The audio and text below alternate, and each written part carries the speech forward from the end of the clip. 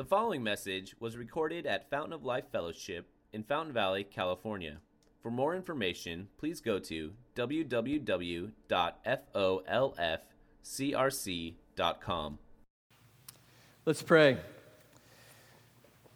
Our Father, you're going to ask something of us today, demand something of us that we can never do on our own, but we need this, we want this. So, Lord, we pray for your glory. Give us joy. Show us how to be joyful people. In Jesus' name, amen.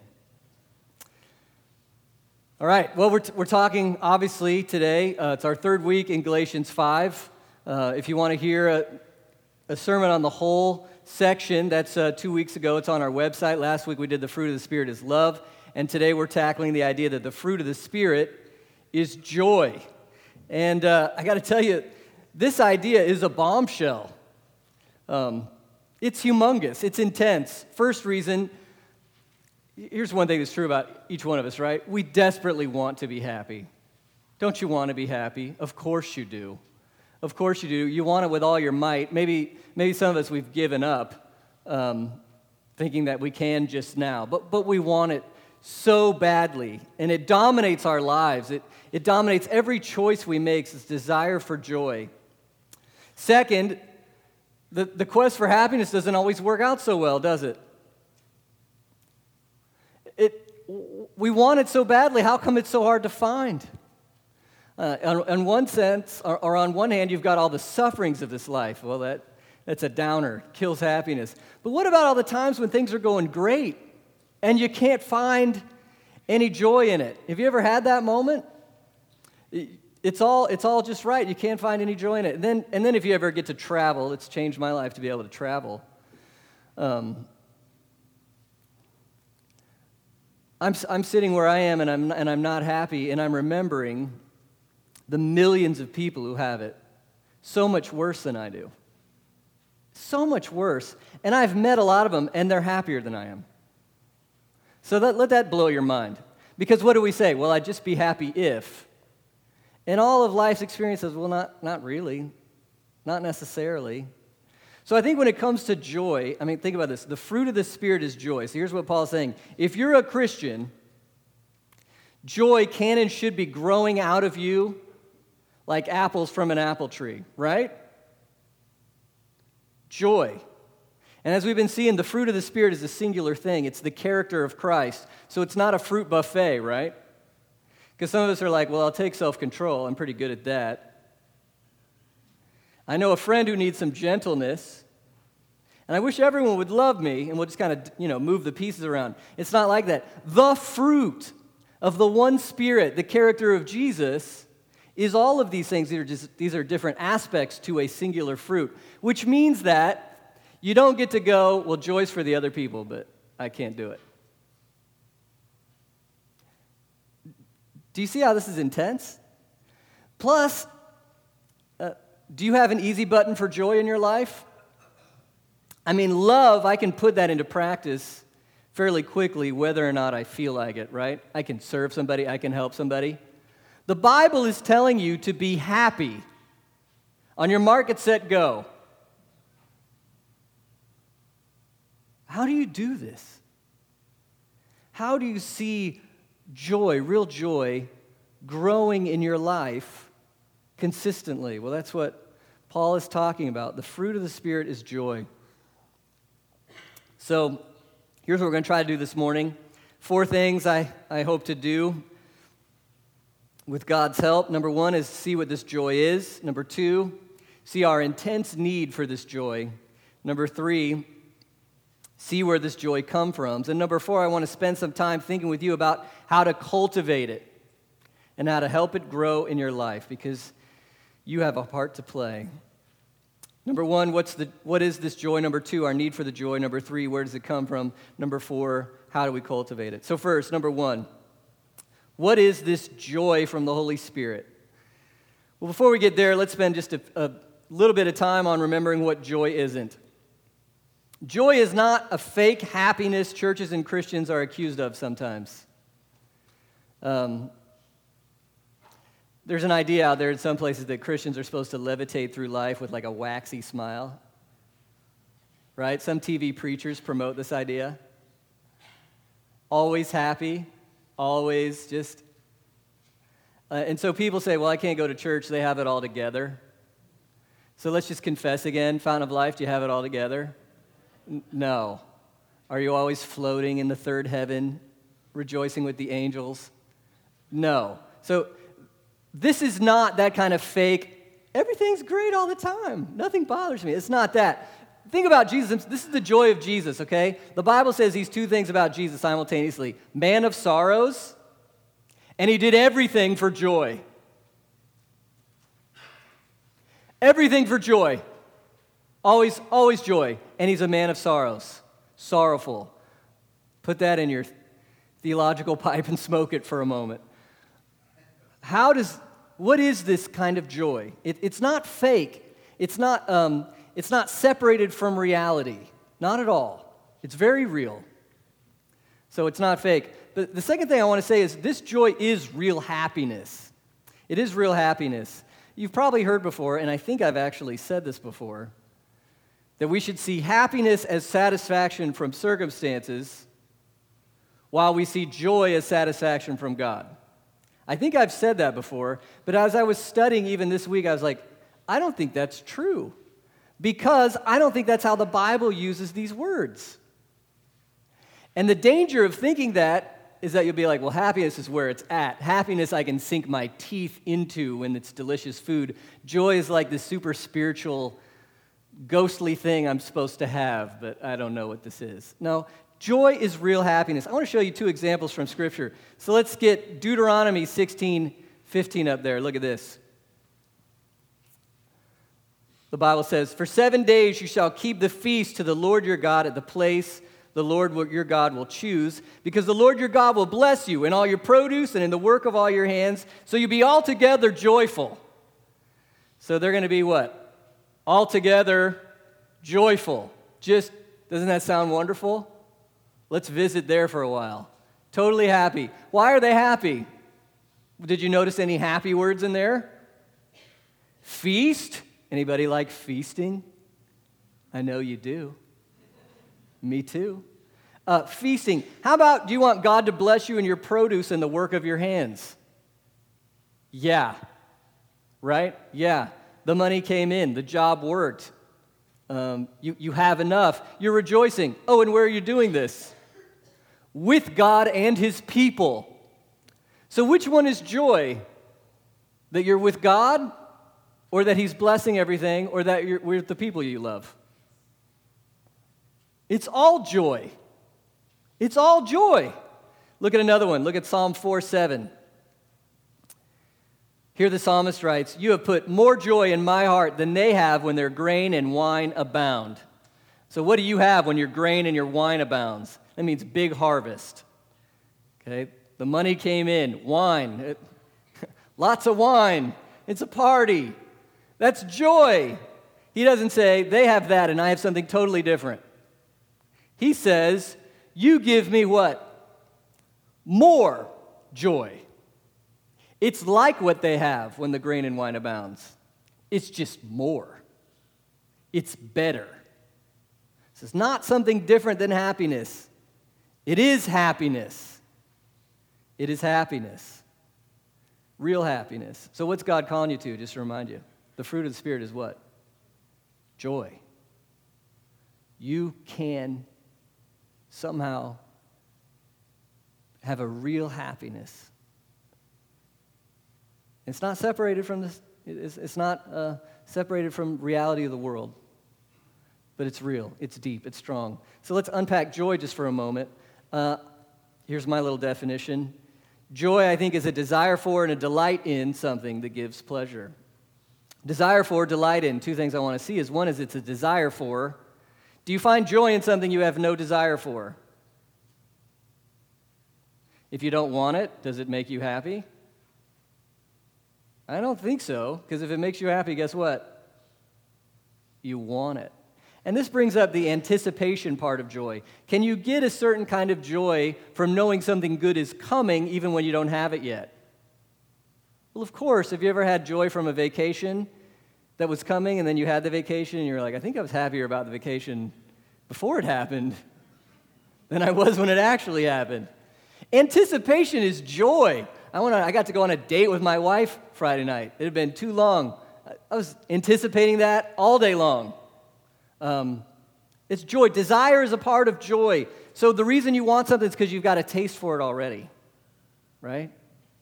And then, of course, delight in something that you get. I don't need to unpack that. Satisfaction. It's a good thing you wanted it, you got it. Sweet. Joy. Okay. But just delighting in something, desiring something good in this earth, that's not really supernatural, is it? Anybody can do that. Christians like sushi. Atheists like sushi. Nothing special. What is the fruit of the Spirit specifically? What is that kind of joy? I like this example from Psalm 63. Let's put that one up. Psalm 63. Look at verse 1. O God, you are my God. Earnestly I seek you. My soul thirsts for you. My flesh faints for you in a dry and weary land where there's no water. What's he want? God. I want God. Verse 3. Because your steadfast love is better than life, my lips will praise you. What does he want the most? God. It's better than life. I like a lot of things in life, the psalmist would say. I like them a lot. This one's better. Paul says this in Philippians, to live is Christ, to die is gain. I like a lot of things in life. I like Jesus the most. So it's ultimate joy in God. I think that's important. Ultimate joy in God. You want him the most. Verse 5, my soul will be satisfied as with fat and rich food, and my mouth will praise you with joyful lips. In America, we like lean food because we're too fat. In the ancient world, they were too skinny, so they want fat food. That means you're rich, you're eating the best part, the tender part, the delicious part. What's it sound like? All the best is on the table. What's the illustration he uses to talk about his feeling towards having God? A table full of my favorite stuff. God, you satisfy me. This is supernatural joy. You want God the most, you want him ultimately, and he satisfies you. He satisfies you in who he is. Desire God, delight in God ultimately. Do you feel about God like that? Is that the way you feel about God? You want him the most. That's why this topic is kind of devastating. Is he honestly the thing you want the most? What is this joy of the Spirit? It's to find joy in, which is desire for and delight in, God himself ultimately. He's your best. Okay, the need for joy. Well, you need this intensely. You long to be happy, number one. I'm not going to argue for that. I think it's obvious. You long to be happy. Second, you're made to be happy in God. The reason happiness is so elusive in this life is because, as Bono says, right, you still haven't found what you're looking for. What you're looking for is God himself. Listen to this quote from St. Augustine. Augustine's early life was a mess, and he said it was because he found joy in the wrong things. Look what he wrote. Augustine said this, "You have made us for yourself, and our hearts are restless until they find their rest in you." Who were you made for? You were made to know and enjoy God. The reason life isn't happy is because you haven't struck gold on there yet. You were made for God. You weren't just made for sports or for food or for vacations or for money. It's not enough. It can't satisfy you. It will never fully satisfy you. It's not what you're made for. You were made for God. This ache in your guts for joy can only be filled in him. This need for joy is intense because you're made for it. It's also intense because you're commanded to it. You are commanded to rejoice in God.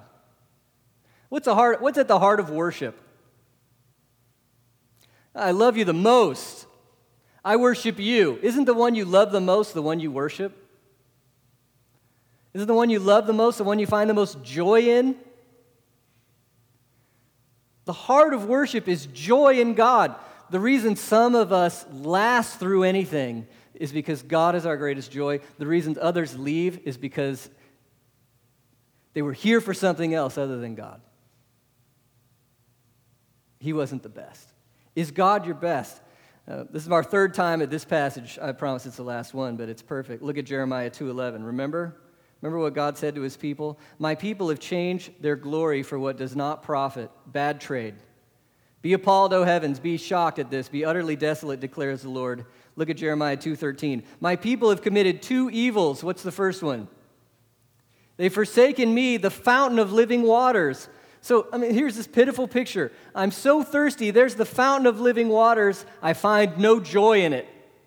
I don't want it. And where am I going to go? The second evil. Hew out cisterns for themselves, cisterns that hold no water. Imagine this little muddy well with, sand in it. And I take more joy in this fake God I've created than in the fountain of living waters. But it's a joy issue. At the heart of our sin, right, in Galatians 5, our problem is the flesh. The heart of the flesh is, I don't find joy in God and his ways. I don't want him. I want something else. And here's the hard news. God takes no pleasure in those who find no joy in him. It's heavy. Look what Deuteronomy 28 says. Deuteronomy 28:47. Because you did not serve the Lord your God with what? Joyfulness and gladness of heart, because of the abundance of all things. Therefore you will serve your enemies.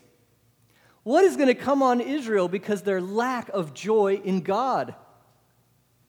Judgment. And if you think it sounds harsh, really, I think you actually agree with God on this point. If you're married or you have a girlfriend, do you want a joyless kiss or a joyful kiss? Okay, when my wife kisses me, do I want it's the duty, I guess I'll give you one, or do I want hey, I want to kiss you right now? Which one do you want? You want the joyful kiss. Okay? If I visit you in the hospital and you say, hey, thanks for coming, I say, didn't want to be here, just have to, it's the job. You'd say, you're free to leave. If I don't take joy in you, I dishonor you. I insult you. I'm trashing you. I don't care about you. You want and expect and hope people will take joy in you, okay? So you already agree with God on this. God's just holy and deserves our passionate joy because of who he is. This one's the heaviest, I think. 1 Corinthians 16:22. Paul's writing this hard church, this hard letter, and he ends with this. It seems to just kind of burst out of him. 1 Corinthians 16:22. If anyone has no love for the Lord, let him be what? Accursed. Whoa, what? What did he just say? And the word for love there is more like desire. If you don't have desire for Jesus, let him be accursed. Part of faith in Christ, it seems, will be also this love for and desire for Christ. So it totally kills this idea of like Christianity just being a trivia question. Do you believe Jesus is the Son of God? Check. Okay, a mental assent, right? Has never been enough. We know James tells us the devil has better theology than all of us. He's actually seen God. He's been in his presence. What's the difference between you and the devil, hopefully? Among other things, it will be, you want God. He doesn't. You love God. He doesn't. He knows all about God. It does him no good. Joy, it's intense, isn't it? It's intense. And for the Christian life, this is a command. Look at 1 Thessalonians 5:16-17. I'm glad it's just one verse. I guess the verse guy was like, this is enough for you, one verse. 1 Corinthians 5:16, rejoice. When? Come on. Come on. Come on. It's ridiculous. That's what doesn't it feel ridiculous? I'm so happy to have been a pastor here for 12 years, and I've heard so many of your stories, and there are plenty of stories in this room that'll deflate joy so quickly. Have you ever had that moment where you can't find a shred of joy? You're barely holding on. Rejoice, what? Always. Are you kidding me? And I think here we're kind of skeptics. I think Christians are skeptics here. We don't think this is possible. A real happiness, always. Pray without ceasing. Give thanks in all circumstances. Stop it. Stop it, Paul. It's good to remember, does he know what it means to suffer, this dude writing these crazy things? A little bit, right? If he was here mowing the lawn and he took the shirt off, we'd all be like, whoa, about his back, which is all ripped up and shredded out because he got whipped 39 times, 5 times. In prison, people trying to, he knows how to suffer. And he says, always rejoice. Wow. Okay, the need for joy. Do you feel the need? Number one, you deeply want it. You're made for it. Number two, you're commanded to do it. It's not an option. There's no section for the joyless, I don't want God Christian.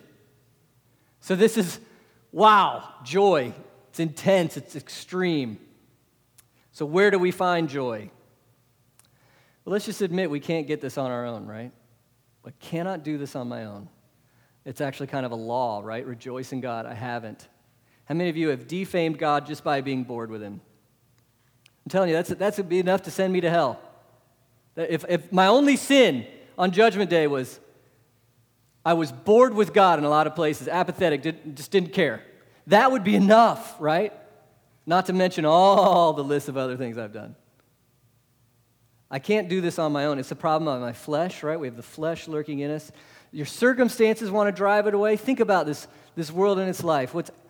Every commercial is telling you, right? They're joy evangelists. They know you need joy. What's every commercial telling you? This will make you happy. And how many of those do you see a day? Age of the internet, television, constantly. So this world and all its good stuff is driving you away, right? From joy in God. Oh, I don't need God. I've got an Xbox. I've got satellite TV, air conditioning. It's numbing you away from joy in God, and then there's the suffering. Burning you away from joy in God, hurting you away from joy in God. So between flesh and those two things, how do we do this? Where do we find it? Well, I'm happy to say that joy is a gift from God in the gospel. Joy in God is a gift from God by his grace.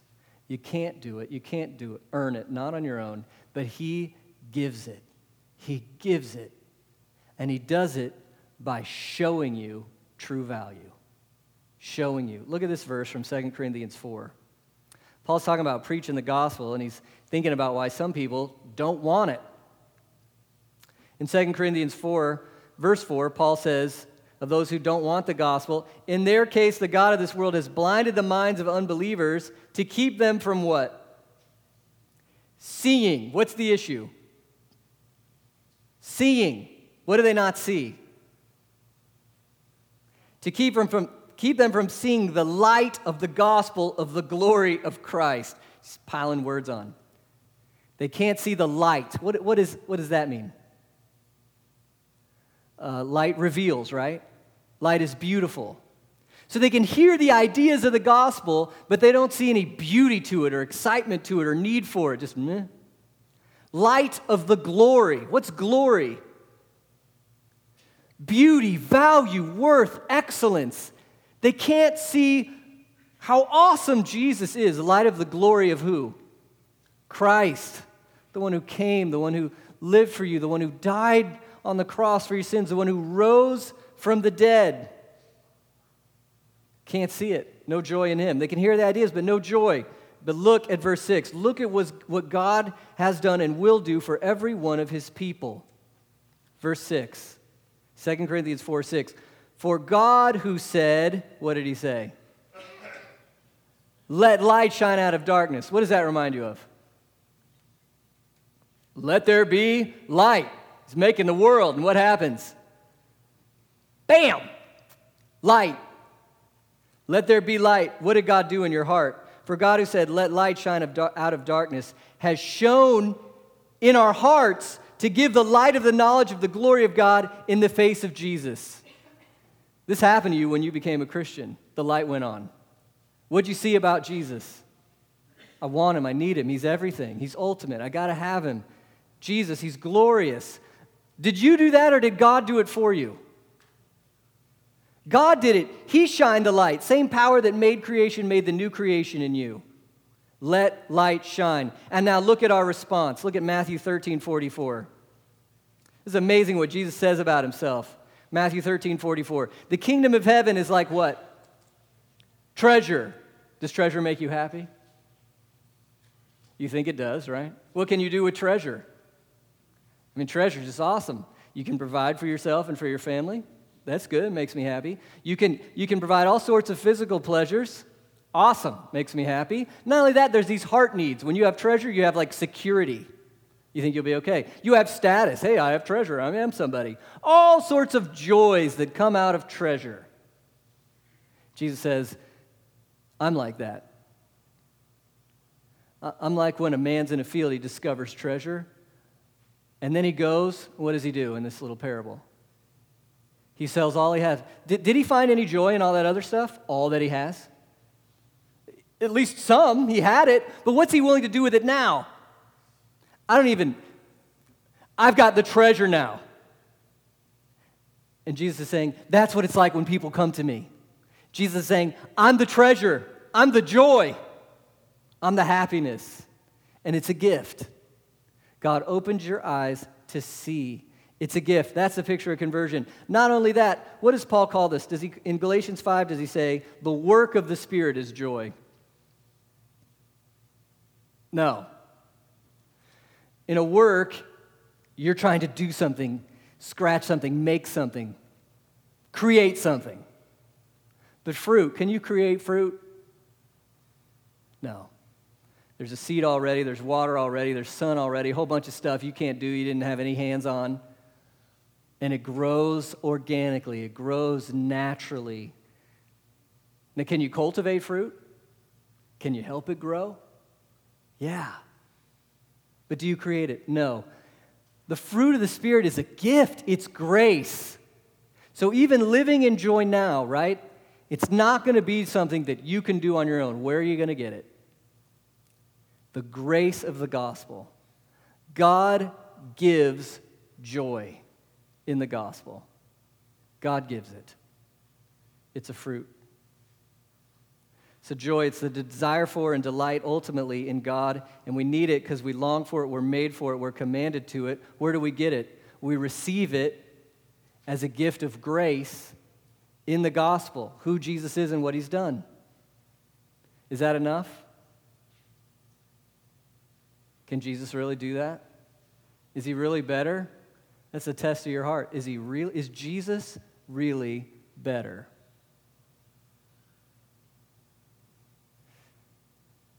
Now we're supposed to cultivate joy. Cultivate joy. Well, how do you do this? In Galatians 5, walk by the Spirit, right? Keep in step with the Spirit. Be led by the Spirit. Live by the Spirit. And that's how you'll see fruit grow out of you. I want to remind you of the definition I gave on what walking by the Spirit looks like. Constantly rely on the presence of the Spirit, right? Because he's with you. He's a paraclete. He's the helper. He's there. Rely on him. Constantly rely on the presence of the Spirit. 2, trust the gospel promises of the Spirit. The Spirit wrote a book, right, with all sorts of delicious stuff in there for you. Trust those promises. Prayer looks like rely on the Spirit. Pray. Trust the gospel promises. Word. And then engage the power of the Spirit. What do you do with the flesh? Keep a little for later. Now, what do you do with it? It's kind of gnarly, right? Crucify it. Kill it, and then what do you cultivate? The fruit. Constantly rely on the presence of the Spirit, trust the promises of the Spirit, the gospel promises, and engage with his power to kill flesh and cultivate joy. How does this happen? How do you cultivate joy? Well, I think if we're relying on the Spirit, we pray. Look, isn't that where you need to start? What do you do when you find, I don't have any joy in God right now? Because let's just go ahead and admit, that happens.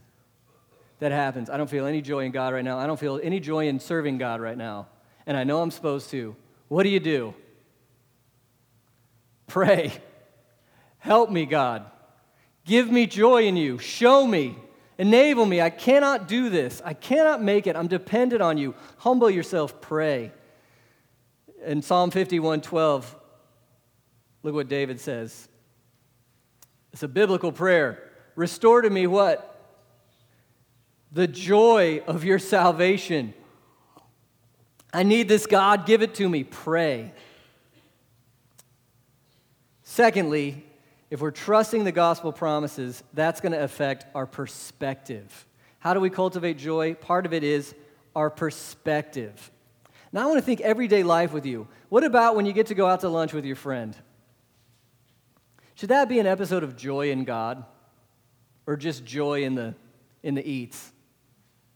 I think part of what we need to do with cultivating joy is not seeing it as this spiritual thing that's over here, while we may or may not have good or bad things in our lives. Because it's ultimate joy, it's in all of these things. So you get to go, what's your favorite food? What's your favorite, you're going to go with your friend. Look at these two verses together, James 1:17, 1 Timothy 6:17. James 1, first of all, every good gift, every perfect gift, where's it from? It's from above, coming down from the Father of lights, with whom there is no variation or shadow due to change.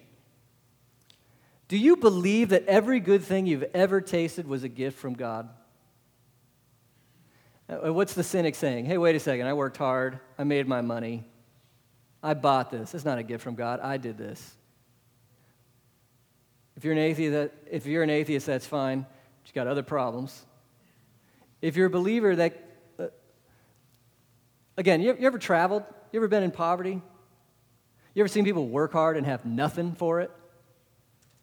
You think you're special because you worked hard? I mean, you are. I'm not dissing working hard. Praise God. I'm glad you work hard. But do you think that everybody who works hard gets all sorts of good stuff coming to them? Because that is not true. That is not true. In an agricultural world, do you think people work hard and get nothing coming out of the ground? Yeah. Do you think the world works based only on your work? Or is there a host of other gracious things happening all the time that enable you to get anything out of your work? And why did God put you in a place where you'd be taught how to work hard, or you'd be educated and able to, in order to work harder, or even connected to this great company where you could work and your hard work would pay off? That's a gift.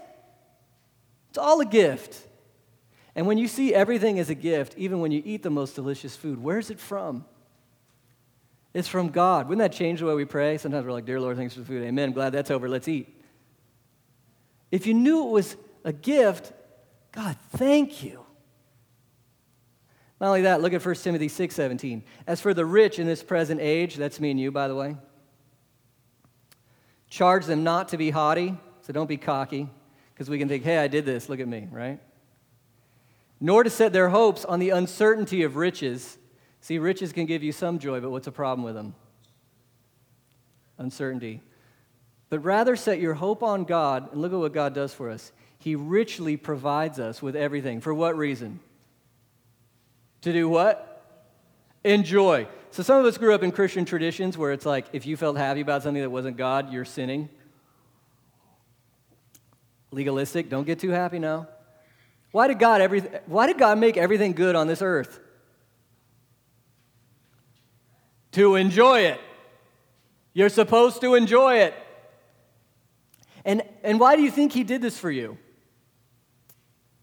If I give roses to my wife, actually I don't do that anymore because she's like, roses die, give me a plant that will live. But for illustration, if I give roses to my wife, do I want her to take the roses and run off into her room, lock the door, and be like, roses, I love roses? And I'm like, I gave her a gift. What's the point? Do I want her to enjoy the gift? Yeah, but what do I want her to really enjoy? The giver of the gift. Do you think that's true for God? He wants you to enjoy his gift. Enjoy it. How many gifts of his do you have to enjoy on this bright, sunny Southern California afternoon? You are overflowing with them. overflowing? Is the echo of who he is in any of them for you? Or are you like, God just feels far away. I don't think he loves me. I've got no joy in him. You're ignoring scads of messages.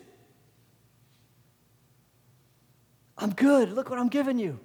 If we were able to enjoy good things in our lives the way God has designed us to, it would increase our joy in God, right? Because we want to cultivate joy in God. It's perspective on the good things. Not only that, we need a long-term perspective. There are other days, right, when the good things are swallowed up by really hard, evil things. That's why we need a long-term perspective. Look what Paul says in Romans 5:2. Through Jesus, we have also obtained access by faith into what? This grace in which we stand, and we rejoice in what? Hope of the glory of God. Hope is an interesting word. What does hope mean? It's not an insecure, I don't think this will happen, hope. Buy a lottery ticket, I hope I'll win. No. It's a for certain this is going to happen, but it hasn't happened yet. And so I'm going to rejoice in the hope. So there's this kind of joy where you don't have it yet, and so you still hurt, but you know it's coming. That kind of a joy. Sometimes that's all you have. Future perspective joy. So there are times, right, in this moment, everything rots. It's terrible. As the psalmist says, the food I eat has no taste. But there's still joy even then. Where? Long-term perspective. We rejoice in hope of the glory of God. It's coming. Everything Jesus has done for me, I'm going to taste it. I'm going to enjoy it. I'm going to be there. Look at these words, 2 Corinthians 6:10. This is Jesus. This is the Christian life. 2 Corinthians 6:10. As sorrowful, yet always rejoicing. What is this weird situation? I don't think the world gets this. You're either sorrowful or you're rejoicing, and you're back and forth based on what's happening. Sorrowful, now rejoicing. Christians, we're rocking both all the time. I think Christians are more sorrowful than everybody else because we're supposed to care more. We should be more loving. And the more loving we are, the more we're going to hurt for what's going on out there. We're sorrowful. If you're in a community and you care about people, maybe your life is fine, but you're hurting because their life is hurting. We're sorrowful. Paul says, I'm sorrowful, and yet I'm always what? I'm always rejoicing because who God is and what he's done for me and what he will give me and his everyday good blessings to me are always there. I can always rejoice in them. So which one are you, sorrowful or rejoicing? Yeah. That's how you rejoice always. So sometimes we think rejoicing always means never sorrowful, and we're like, I can't do it. You're not supposed to do it. You're supposed to always find your joy ultimately in God himself.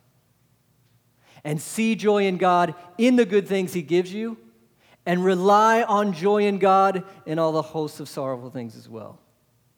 It's your perspective. Your perspective. We're talking about cultivating joy. You need a perspective on the good things he gives you. Long-term perspective on what he's going to give you. And 3, you've got to look at the Word. Your perspective has to look at the Word. Look at Romans 15:4. This is an amazing promise. You didn't know that the Old Testament was written for you. Look at this. For whatever was written in former days was written for what?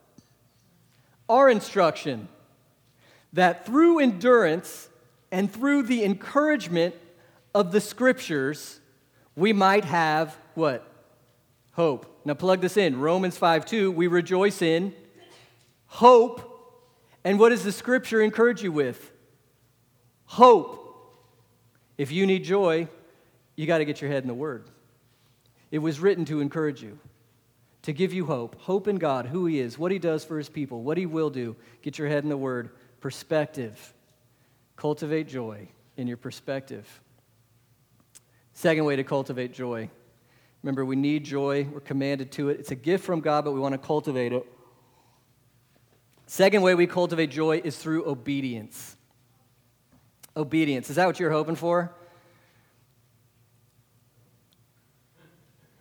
You know, people use the word sexy to talk about like car sales, beer. It means exciting. You know, on talk shows, they're like, this won't be very sexy, but obedience. It's not like a sexy topic, right? Obedience. Everybody's just like drab. You can't have joy in God without obedience. And joy in God will give you obedience will give you joy in God like you never thought. Obedience. Look at this. Again, Psalm 51:12. Do you know why David is writing Psalm 51? He messed some things up. You remember? He's supposed to be out to war, and instead he's kicking it on his couch. He's being lazy. He's not finding any joy in what he's supposed to be doing. And what happens to you when you're lazy? You're bored, right? And what do you start looking for? I need some joy here. I need some happiness. So it's danger zone. I'll get on the internet. Okay, David got on his internet, which meant look out the window at all the rooftops. And what did he see on his internet, just like we would see on our internet? Bathsheba's taking a bath. I want that. His friends are like, yo, that's Uriah's wife. You know Uriah. That's Uriah's wife. He's like, I want that. Where's his joy in God in that moment? Where is God in that moment? David's an atheist right there, practical atheist. I need this to make me happy, even if it burns up the whole show. And so sin builds on sin, and there's lies and deceit, and there's murder. And in the end, the prophet comes in and like, you've wrecked this, man. David repents, and Psalm 51 is part of this repentance. And what does he say, 51? Restore to me the joy of your salvation, and uphold in me a willing spirit. What's the connection between joy in God and a willingness to obey? It's everything. The reason we don't want to obey is we don't think it'll make us happy. We don't think God will make us happy. It'll be better for me if I say this or do this or practice this. And David's praying, God, make me joyful so I'll obey you. Bring me back. So you got to ask yourself, are you practicing sin right now? Behavior in your life, you know it's contrary to God's word. You know it's contrary to what Jesus has for you. If you're like, I just don't have any joy in God. You know, if we were sitting and drinking coffee somewhere and somebody, I just don't feel God's presence. I don't find any joy in God. You know, the obvious questions are you part of a church? Are you getting in gospel promises? Are you hearing the word of God? And the other one is, are you living in obedience to God? If you're living in hypocrisy, you won't find joy in God. I know this from experience. I've done it. And I know this from being a pastor. We've done it. You want joy in God? Repent. Submit your whole self to Him. Where are you running? Where are you in rebellion? Obedience. Not only that, remember Paul tells us as we walk by the Spirit, we want to kill the flesh, right? What are some episodes of flesh that are kind of contrary to the idea of joy? Well, look at this one. You all ready to have your hands slapped? Me too. Let's hold out our hands. Here it comes. Philippians 2:14. You ready? Do all things without grumbling, or you could say complaining. Oh my gosh. Really? Come on, the most Christian of us, the most servant-hearted of us, well, we can let people know what we think sometimes, can't we?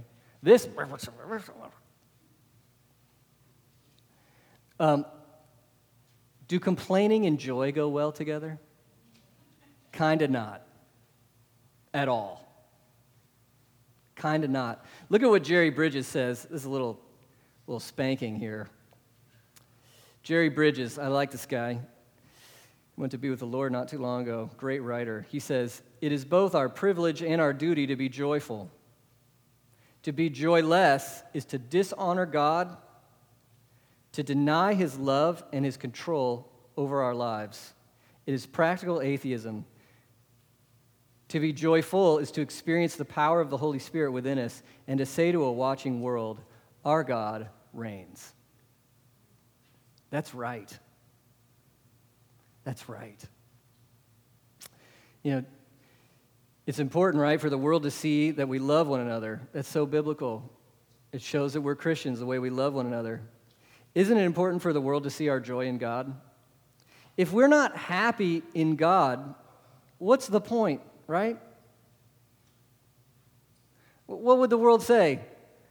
They see you murking along, complaining. I thought you were a Christian. Oh, I am. It just doesn't do anything for me. You want to be one too? Yeah. No. What do you do with complaining? What do you do with your self-pity? Anybody ever feel self-pity? It feels good in a weird way, right? It's the opposite of it's another version of self-righteousness, just on the negative end. Self-righteousness, I did something great, I should be praised. Self-pity, I'm a victim, I should be praised. But it's still about self. That's flesh, right? And it's not joy in God. Listen, is the story of your life one of total failure and victimization as a Christian? Or is it one of total, you are the luckiest, most fortunate, most blessed person to live? Which one is it? If you believe gospel promises, you have it so good it's unbelievable. Remember, you're going to inherit the world. You're going to inherit God. You're going to live forever with Him. You have His presence with you. He has made you an inheritor. Wow. Let's kill complaining. Let's kill self-pity. Last one for the day. Remember, obedience cultivates joy. Look at John 15, 9 to 11. Will you read this with me? Enjoy this with me. Let's read it all together. John 15, 9. As the Father has loved me, so I have loved you. Abide in my love. If you keep my commandments, you will abide in my love, just as I have kept my Father's commandments and abide in His love. These things I have spoken to you, that my joy may be in you, and that your joy may be full. Church, how much are you loved? Verse 9. Well, the answer to that question is, how much does the Father love Jesus? And that, you can't really reach the depths of that. It's eternal, white-hot, perfect love. And Jesus actually, isn't this mind-blowing? As the Father has loved me, Jesus says, that's how I love you. That's how I love you. I delight in you. I enjoy you. I want to be with you forever. I love you so much. I love you. Listen, if you believe that, what's happening in your heart already? Joy. Man, that's good. Abide in my love. Where does He want you to stay? Right here, under His arm. Stay right here in my love. I love you. He's what He's saying. I love you. And the way to stay, verse 10, is what? If you keep my commandments, trust me, listen to me, follow me, obey me. That's what I did in my Father's love, right? Just as I kept my Father's commandments and abide in His love. I stayed in His love by obeying Him. You stay in my love by obeying me. And this is why I'm telling you this, Jesus says. These things I've spoken to you. Why? That my joy may be in you. How happy is Jesus? How happy is He? I'd submit to you there's no one happier than God. No one. Infinitely, perfectly, ridiculously happy in who He is. And Jesus says, my joy will be in you, and your joy will be what? Full. Full joy in abiding in and obeying Jesus. The fruit of the Spirit is joy. The Spirit's joy is desire for and delight in God ultimately. You need this desperately. You need it. And you have it as a gift of God's grace in the gospel. He has given it to you, and He will again. So cultivate joy as you walk by the Spirit. Cultivate it, pray for it. Cultivate it in your perspective, how you see good things, how you see sorrows, how you see what's coming in the future. And cultivate it in obedience as you follow Him. Because it's Jesus' desire for us. Yeah, sorrowful, but always rejoicing. Let's pray. Father, this is hard for us. We need your joy. Confess how often we don't have it. Will you give it to us again? I pray for anybody in who is not a Christian, and maybe they're like, I need Jesus, I want Him. Lord, show them that you'd be happy to give yourself to them. Let them trust in you. And Lord, for those of us who are believers, God, we want more joy. We want the world to see how awesome you are to us. So please give us more. Give us more. Help us to cultivate joy in you every day, all the time. And help us to be examples of joy in you to the world around us. And Lord, help us to follow you close, to abide in your love, and let your joy be full in us, we pray. In Jesus' name, amen.